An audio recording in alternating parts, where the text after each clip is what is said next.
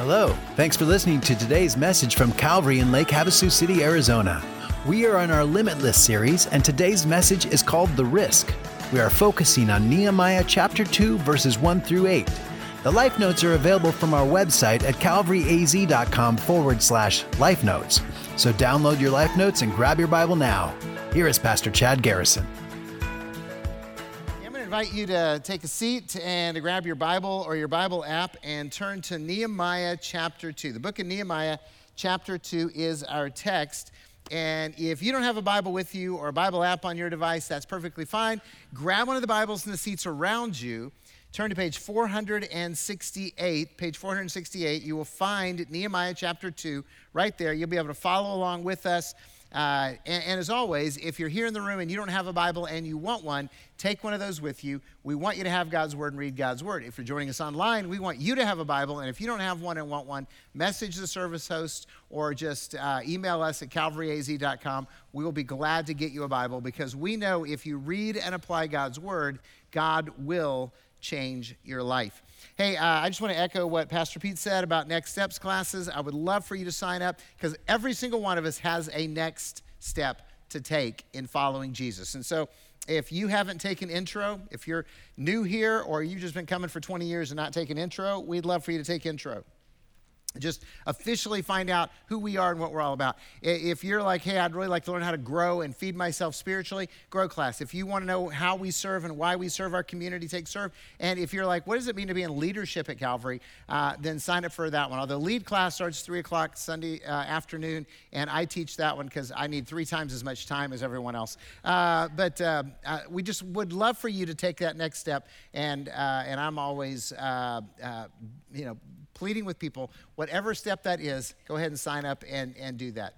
Hey, what is the riskiest thing that you have ever done? What is the riskiest thing you have ever done? Don't tell me, tell your neighbor. You got like 10 seconds, tell each other, see who's done the risky thing. What's the riskiest thing you've done?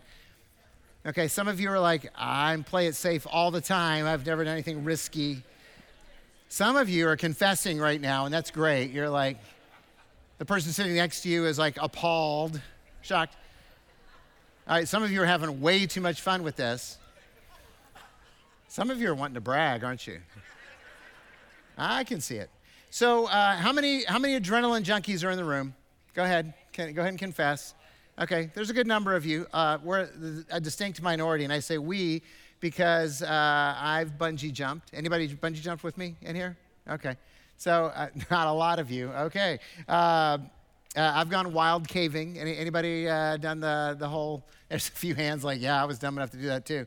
All right. How about, we live on Lake Havasu. How many of you have cliff jumped in the lake? All right, a lot more of you. See, that's a little bit more adrenaline junkie. You know, Copper Canyon and other places, always with clothes on, so it's all good. But you know, the riskiest thing that I've ever done, in retrospect, was taking my oldest daughter, Amber, when she was 12 years old, to Nigeria on a mission trip. Nigeria is one of those places where the State Department warns you not to go. Now, you know, I say retrospect because it was an amazing trip. God changed her life, and actually God changed the life of Calvary through that trip, and so it was all worth it. But the thing is, we've all taken risks. Whether you consider them risks or not, you've taken risks. You bought a house, you've changed jobs, you started a business, you got married. Look, all of those involve risks, right? Now, the riskiest thing all of us do, and we don't even think about it in terms of being risky, you know what that is? Driving. Yeah, driving. That's the riskiest thing that we do. So, now, today as we continue our Limitless series, we're talking about risk.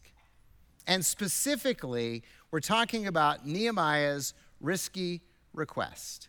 Nehemiah's risky request. Okay, chapter 2. Now, if you missed last week, so let me just catch you up. Nehemiah is in the Persian Empire. He was born in the Persian Empire as a Jew in exile. And he's the cupbearer to King Artaxerxes. And as cupbearer, he is responsible to make sure the food's not poisoned. And so he is trusted, he's respected, he's a valued employee, if you want to call it that as an employee. of the king who has the greatest empire on the face of the earth at the time. So it picks up, in the month of Nisan, in the 20th year of King Artaxerxes, when wine was before him, I took up the wine and gave it to the king. Now I had not been sad in his presence. And the king said to me, why is your face sad, seeing that you are not sick? This is nothing but sadness of the heart. Then I was very much afraid. I said to the king, let the king live forever. Why should not my face be sad when the city, the place of my father's graves, lies in ruins and its gates have been destroyed by fire? Then the king said to me, what are you requesting? So I prayed to the God of heaven, and I said to the king, if it pleases the king, and if your servant has found favor in your sight, that you send me to Judah, to the city of my father's graves, that I may rebuild it.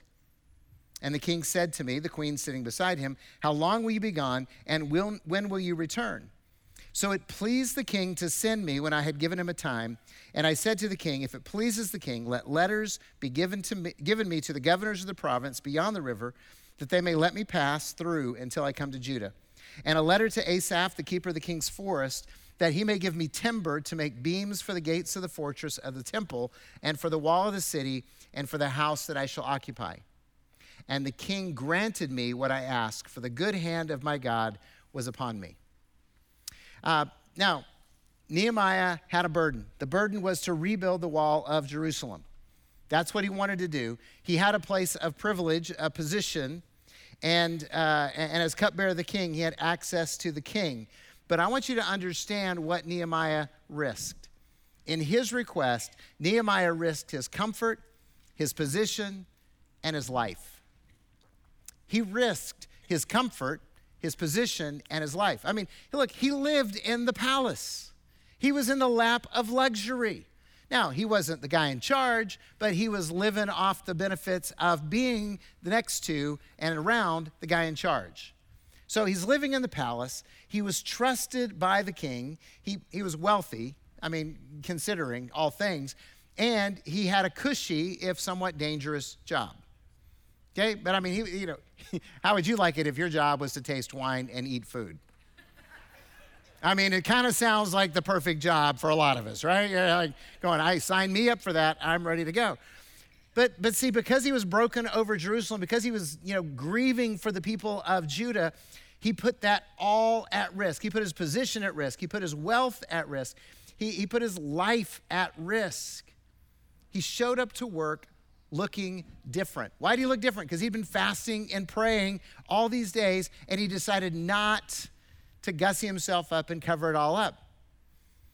So, this is a guy who really, honestly, is supposed to be invisible. He's supposed to be there at the king's beck and call, but he's not supposed to draw attention to himself. He's not supposed to be noticed. He's just supposed to be there blending into the background until the king needs wine. So that's his job. And the king, without asking a single question, could have demoted him. Yep, you're not the cupbearer anymore. You got to go clean toilets. Okay? Could have demoted him. He could have put him in prison. Well, you're bringing me down. I don't like that. Go to jail. He could have sent him to work in a mine someplace, hard labor. Could have just had him executed. Because he's king. He doesn't have to give a reason. He can just say, oh, you displeased me, so I'm going to kill you.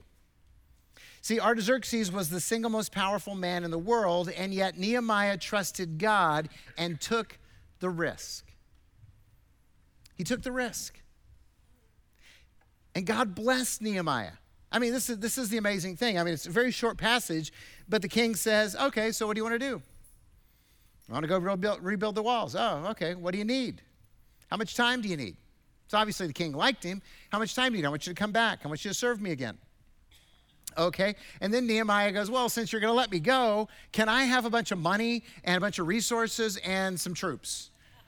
Right? I mean, he just asked for it all, and God gave him all of it. I mean, it was kind of like the trifecta of prayer requests. He got the permission to go, he got protection for going, and he got provision for when he got there. See, the whole story of Nehemiah only happens, the project is only completed because Nehemiah, when he could have been comfortable, took the risk. He took the risk. Now let me just talk to you about Calvary's request. Now, it might be a little bit risky, but it doesn't really feel like it when you look at Nehemiah's story. Look, we've talked about this before. We're running out of space. It's really obvious if you come at 9:30, and some of you are 9:30 refugees that have moved to Saturday night, and I appreciate that. And if you're, some of you are like, is it really crowded? I'm going to show up. Please don't. 9:30 is out of space. We're less crowded, but if you look around this room right now, there's not a ton of empty spaces. So, and 11 o'clock is about like this service. Parker is soon to get in their space. Hopefully by the 1st of March, they'll be occupying their space. They'll have to go to 2 services immediately. So we need space. We need space for worship. We need space for life groups. We need space for children, for students, for Celebrate Recovery, for Calvary Christian Academy. We need space. So our plan is to build a mezzanine in here, fancy word for balcony, so we can expand seating, get about 40% more seating than we have right now, so that we can grow by about 50% larger without having to add any services. And then we want to build a multi-purpose building right out this way, right? This, the parking lot, the good parking right now. Sorry. We want to build a building right there. And it's going to be a multi-purpose building. It's going to be for our children, our students, our life groups, our Celebrate Recovery, all those things we mentioned, plus offices for staff.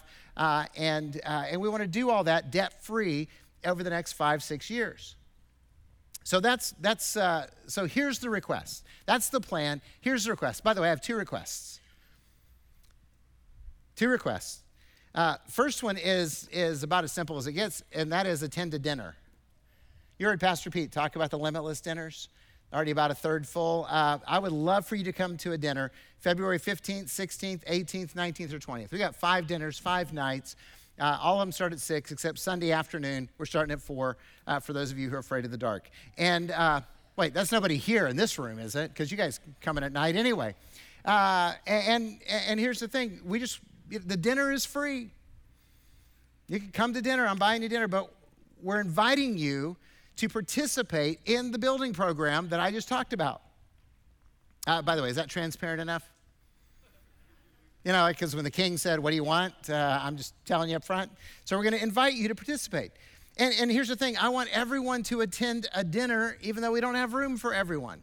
I want us to have a problem of trying to figure out how to put more people in. So just understand, if you're here, you're invited.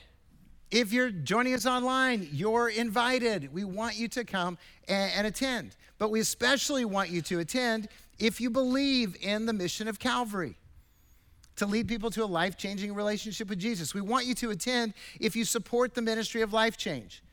We want you to attend if you strongly desire to see your friends, your family, your neighbors come to that life-changing relationship with Jesus. We want you to attend if you really want to make a generational difference in Lake Havasu City and Parker. So, request number 1, attend a dinner. Request number 2, ask God what he wants you to do. Just ask God what he wants you to do. Ask God if he wants you to participate. Ask God what he wants you to do with his resources. Just ask God and then do what he says. Those are our requests. Attend a dinner and ask God what he wants you to do. Is that fair? You guys seem like really uninterested right now. Well, I'm going to stand him up for dinner, so the rest of it's not necessary. Hey, just so you guys know, I've really been praying and asking God to provide the, $7 million, because then we pay for all that and we're debt-free. And I've been asking God, and God answered me. And it surprised me because he said to me, yeah, Chad, I got good news and bad news for you in this request. And I was like, okay, God, what's the good news? And he said, hey, I just want you to know, I have already given Calvary the money. And I just did the happy dance, and I was rejoicing, and I was celebrating. I was like, that is so great, God. I trust you. I believe you. And I go, oh, by the way, what's the bad news? He says, it's in the members' bank accounts. So that's Calvary's request. Now I want to offer you an invitation to risk. An invitation to risk. See, last week we challenged you to really ask God to change your life. We challenged you to bring your burden to God. I mean, Nehemiah was burdened for the wall of Jerusalem, and he took that burden to God, and he took that risk of a request. And so we challenged you, and a lot of you have stepped into that challenge. A lot of you have said, yeah, well, you know what, we're praying, we're reading, we're fasting. I mean, I've heard people tell me that they've committed to fast from sweets, from social media, from soft drinks, from coffee, from wine, from games on their phone, to eating after 6 o'clock, to lunches, to alcohol, lots of different things. So we invited you to step into prayer and fasting, to confession and repentance, to really ask God to meet your burden that's in your heart for how you want God to change your life. So today, we're inviting you to take some risky steps. Just like Nehemiah took a risk, we're going to ask you to take a risk. It's not as risky as Nehemiah, okay? Because you're not going to lose your life over this. But it's definitely challenging. So the first thing we're going to invite you to risk is to embrace transparent living. Embrace transparent living. Now, if you don't know, if you're new here, transparent living is one of Calvary's core values. Okay, this is something that we hold near and dear. We believe that God desires us to be real, open, and honest about who we are and allow others to do the same. Okay? I mean, that's what transparent living is about. It's about being real, open, and honest about who you are and give other people the same privilege that you have. We're going to be real, open, and honest. We want you to be real, open, and honest. That's kind of our desire. So we're a place that travels in transparent living. See, the reality is Jesus came to set us free. Okay? And part of that freedom is freedom from pride and shame that makes us try to look better than we are. Right? How many of you, back when you were younger, whatever younger is, going to church, you were supposed to put on your Sunday best? How many of you remember those days? Okay, yeah. Look, as a kid, I hated ties. As an adult, I still do. So I'm just saying, I did it for a long time here as pastor, but it was all about trying to make us look better than we are. And I grew up in churches that preached freedom in Jesus and then lived in fear of discovery. See, they didn't want people to know. They didn't want people to know who they really were, what I really struggle with. Well, if you knew me, then you'd reject me. And so all this energy was spent on people going, okay, we're going to smile, we're going to say everything's fine, but we're not going to let anybody know that we're struggling. We're not going to let anybody know that we failed. We're not going to let anybody know how difficult our life is, because then they might, reject us. And so everybody puts on a happy face and everybody pretends that they're doing well when they're dying on the inside, and nobody actually finds the freedom in Christ because they're too busy trying to make sure that nobody discovers who they are. See, our secrets make us sick. Okay, our secrets make us sick. And when we try to look better than we actually are, you know what that makes us? Hypocrites. Right? If we try to look like we've got it all together, we don't have it all together. And we're trying to look like we're holier than other people, and we're not really holier than other people. And we try to make it look like we've accomplished something, and we've reached a status in life where we're no longer tempted.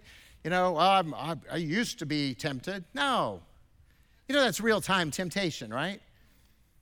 Jesus was tempted. You're going to be tempted. He passed. You're going to fail more often than that. But here's the thing. We're still tempted. It's not a past tense kind of thing. God didn't suddenly just make us all holy. And yeah, a lot of times in church, we get caught up in that. I got to look better than I am. And that feeds into our sickness because it's a secret. And ultimately, that leads us to the place where we're striving for the approval of people rather than the approval of God. Do you know the Apostle Paul in Galatians 1:10 said, "Am I now trying to please men or Christ? If I'm trying to please men, I am no longer a servant of Jesus." Wow. And yet, church after church after church is filled with people who are looking for approval from people. See, here's the reality. Hope this makes your night. I know you're a mess. Okay? Doesn't bother me a bit. You know why? Because I know I'm a mess. Look, it's theological, it's biblical. For all have sinned and come short of the glory of God. All means, yeah, that means you're sitting next to a sinner. There's sinners behind you. There's sinners in front of you. There's sinners all around you. Now, I don't know if you're the worst of them or not. Doesn't really matter because all of our sin condemns us to hell. Any of our sin condemns us to hell. But see, the wages of sin is death, but the gift of God is eternal life through Jesus Christ our Lord. See, that's the good news of the gospel, that while we're sinners who deserve condemnation, God sent Jesus into this world to rescue us from our sin, to forgive us from our sin, and to set us free. Man, we get half of that right so often. So often. See, God loves us, and he forgives us, and he heals us when we confess. So forgiveness is found in confession to God. So 1 John 1:9, the apostle says, if we confess our sin, God is faithful and righteous to forgive us our sins and purify us of all unrighteousness. Isn't that an awesome promise? By the way, the verse right before that says, if we say we have no sin, then we're a liar and the truth is not in us. Okay, so that's why I say, look, guys, I know you're sinners. It's all good. Because we're all sinners. And it's good because forgiveness is there. And all you have to do is you don't have to ask me for forgiveness. You just have to ask God for forgiveness, and he will forgive you of all your sin. And by the way, every church I was in taught that verse, loved that verse, proclaimed that verse, and encouraged people in that verse. That was great. That is forgiveness. But freedom is also found in confession to others. Because just like 1 John 1:9, James 5:16 says, confess your sins one to another and pray for each other that you may be healed. So you know what happens in a lot of churches? They get the first part right, and everybody is forgiven, and nobody is healed because everybody's keeping secrets. And what happens is then you have a sick, twisted, dysfunctional body of Christ that's trying to represent Jesus but can't do it because everybody's bursting on the inside with all this stuff they don't want to get out, and they're trying to live under a cloak of darkness and act like a bunch of ninjas.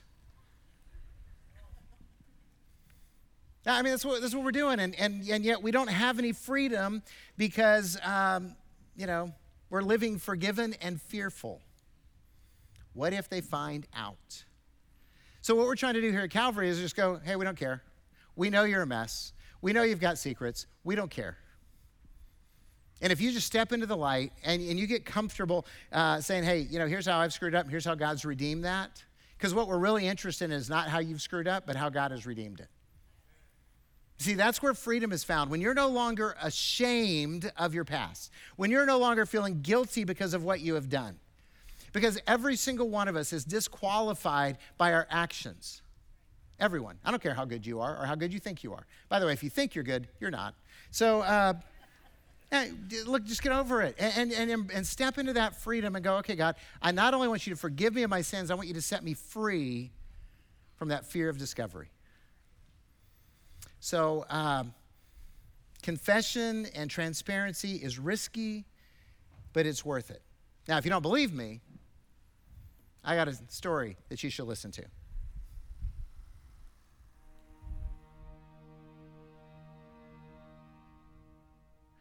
Hi, Calvary. My name is Patrick. I'm your recovery pastor here. I'm a professional hider. I learned at a young age, as I grew up in a pastor's home in the South, that what people expected on the outside and what life was really like weren't always the same thing. And I became really good at portraying the image that people wanted to see. So I did that for about 30 years. And I came to Calvary and I began to continue to do the same thing that I'd done my entire life. I hid, I concealed my problems, I pretended like I had everything together. I did this in my professional life, I did this in my relationships, I did this in my marriage. And eventually it caught up with me. I found myself in the summer of 2019 at rock bottom. I was hopeless. I was living without purpose. I had a career that I didn't care about. I had a marriage that I thought was broken, and I really had no purpose in living. In fact, I was actually suicidal. I found myself at the pit of addiction. I was using substances to numb the pain of the guilt that I had from living a life of infidelity and a decades-long pornography addiction. And you know, this is something that a lot of people struggle with, I think, and don't have the courage to talk about. But I want to tell you that I know what it's like to sit and pretend like you have everything together. So if that's you, I want you to know you're not alone. You know, for me, what it took was stepping out of that denial and stepping out of that duplicitous living and encountering the pain that comes with revealing that sinful lifestyle. For me, it came through Celebrate Recovery. I was recommended by a good friend to go and try, and I said, well, you know, I have nothing else to lose, so I might as well go do it. So I went to Celebrate Recovery for 3 weeks. The third week, I knew that I had to make a change. I knew that I had to step out of denial. I knew that I had to reveal everything to my wife that I had been doing for so many years. I knew that I had to stop pretending to be the Christian that I wasn't. Because I had decided that no matter what the outcome was, I was willing to lose everything to gain purpose and to gain a relationship with God. Since that was the case, I didn't really care what the outcome was. I knew that I had to change, and I knew that God was calling me to live for Him. So I chose to do that. So if that's you today, can I just encourage you to take the risk and trust God? Let me tell you what He's done in my life since I decided to take that risk. He's totally restored my marriage. My relationship with my wife is so much better than I ever thought it could be. My marriage is filled with so much more purpose than I ever thought was possible. My relationship with my kids is totally restored. You know, we still have our issues, but they look up to me as a father, and I get to show them how to live a life that follows Christ. I get to shepherd them in how they should live their lives according to what the Bible says. I also have the opportunity now to do ministry here at Calvary as your recovery pastor. I get to shepherd the incredible ministry that gave me hope and purpose and a framework to fix my issues. So every Monday night at 6:30, you'll see me here at Celebrate Recovery, where you ought to be too. And I think most importantly, because I decided to trust God with my life, because I decided to take that risk and step out of denial and stop living two different lives, God has given me a life that is so much better than any one I could have ever manufactured myself. You see, living life for Him and for His purpose is so much more rewarding. And it's simply because I decided to stop living for myself and to start trusting God.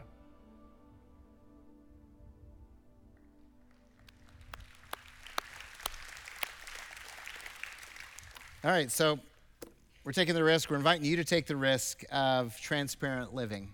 And we're going to invite you to take the risk and ask for help. Ask for help. 1 Corinthians 12:26. 1 Corinthians 12 is a passage all about the body of Christ. And the Apostle Paul talks about the body and how we're all part of the body and we're all gifted differently and we're all needing each other. And verse 26 says, if one member suffers, all suffer together. And if one member is honored, all rejoice together. The body of Christ is meant to help each other, not condemn each other. Isn't that a novel thought? Church is a place where you are helped and you are welcomed, not condemned, not judged by other people who are just as sinful as you are. So ask for help. We're all sinners, so we all need help. By the way, confessing Jesus is asking for help. So if you're a follower of Jesus, if you come to that place where you've said, I believe that Jesus is the one and only Son of God and Savior of the world, and I believe that Jesus died on the cross to pay for my sins and was raised from the dead, and you've made a commitment to follow Jesus with your life, then you've already asked Jesus to help you. By the way, you can't be a Christian unless you ask Jesus to help you. That's the whole definition of becoming a follower. Jesus, I can't save myself. I need you to do it for me. Will you do that? And by the way, if you're here and you haven't done that, we would love to talk to you about how Jesus can change your life completely. I don't know if you picked up on Patrick's story, but that's when he surrendered to Jesus is when God turned his life around. So when we do that, we experience forgiveness and salvation when we ask Jesus to help us because we can't save ourselves. We can't do this work ourselves. But it doesn't stop there.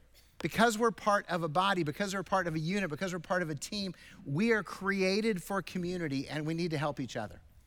We need to help others, and we need others to help us. We need help to live the Christian life. By the way, that's why we as a church and I as a pastor am a huge proponent of life groups, because that's what life groups are designed to do. They're designed to help you follow Jesus. Proverbs 13:20 puts it perfectly. The one who walks with the wise becomes wise, but the companion of idiots, my word, suffers harm. Okay? Fools is the word, but I like idiots better. Because we've all got those idiot friends. And if you surround yourself with idiot friends, your life is going to crash and burn. But if you surround yourself with people who are wise, who love Jesus, your life is going to prosper. And sometimes we just need help to get unstuck. And your friends who love Jesus are going to be your spiritual tow truck. I know all about tow trucks. Merle and I were newly married, less than a year. We took a group of students on a mission trip up to Long Beach, Washington. Anybody ever been to Long Beach, Washington? Yeah, it's beautiful. It's nice in the summer. I don't want to be there in the winter, but we're up there, and they said to us, and I was kind of an idiot then because I was young. They said, hey, the beach is a highway. You can drive on the beach. And I had a church van. I thought, let's go driving on the beach. What they didn't tell me was there are accesses for ordinary cars, and then there's accesses for four-wheel drive, and I chose the four-wheel drive access. And guess what I did? I buried that thing up to the axles. Yeah. I got stuck. I had to call a tow truck. I irritated my wife because she warned me about doing that. So some of us have buried our lives up to the axles.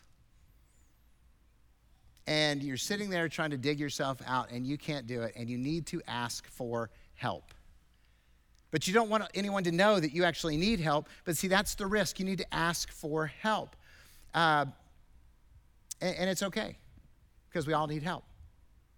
It might be counseling. We've got pastoral counseling available at Calvary. You can call up and make an appointment and talk to. We have several counselors, and we have several pastors who are available to make appointments with you. Look, it may not be me because I don't have a lot of appointments available, but it's somebody who loves Jesus and can offer biblical wisdom.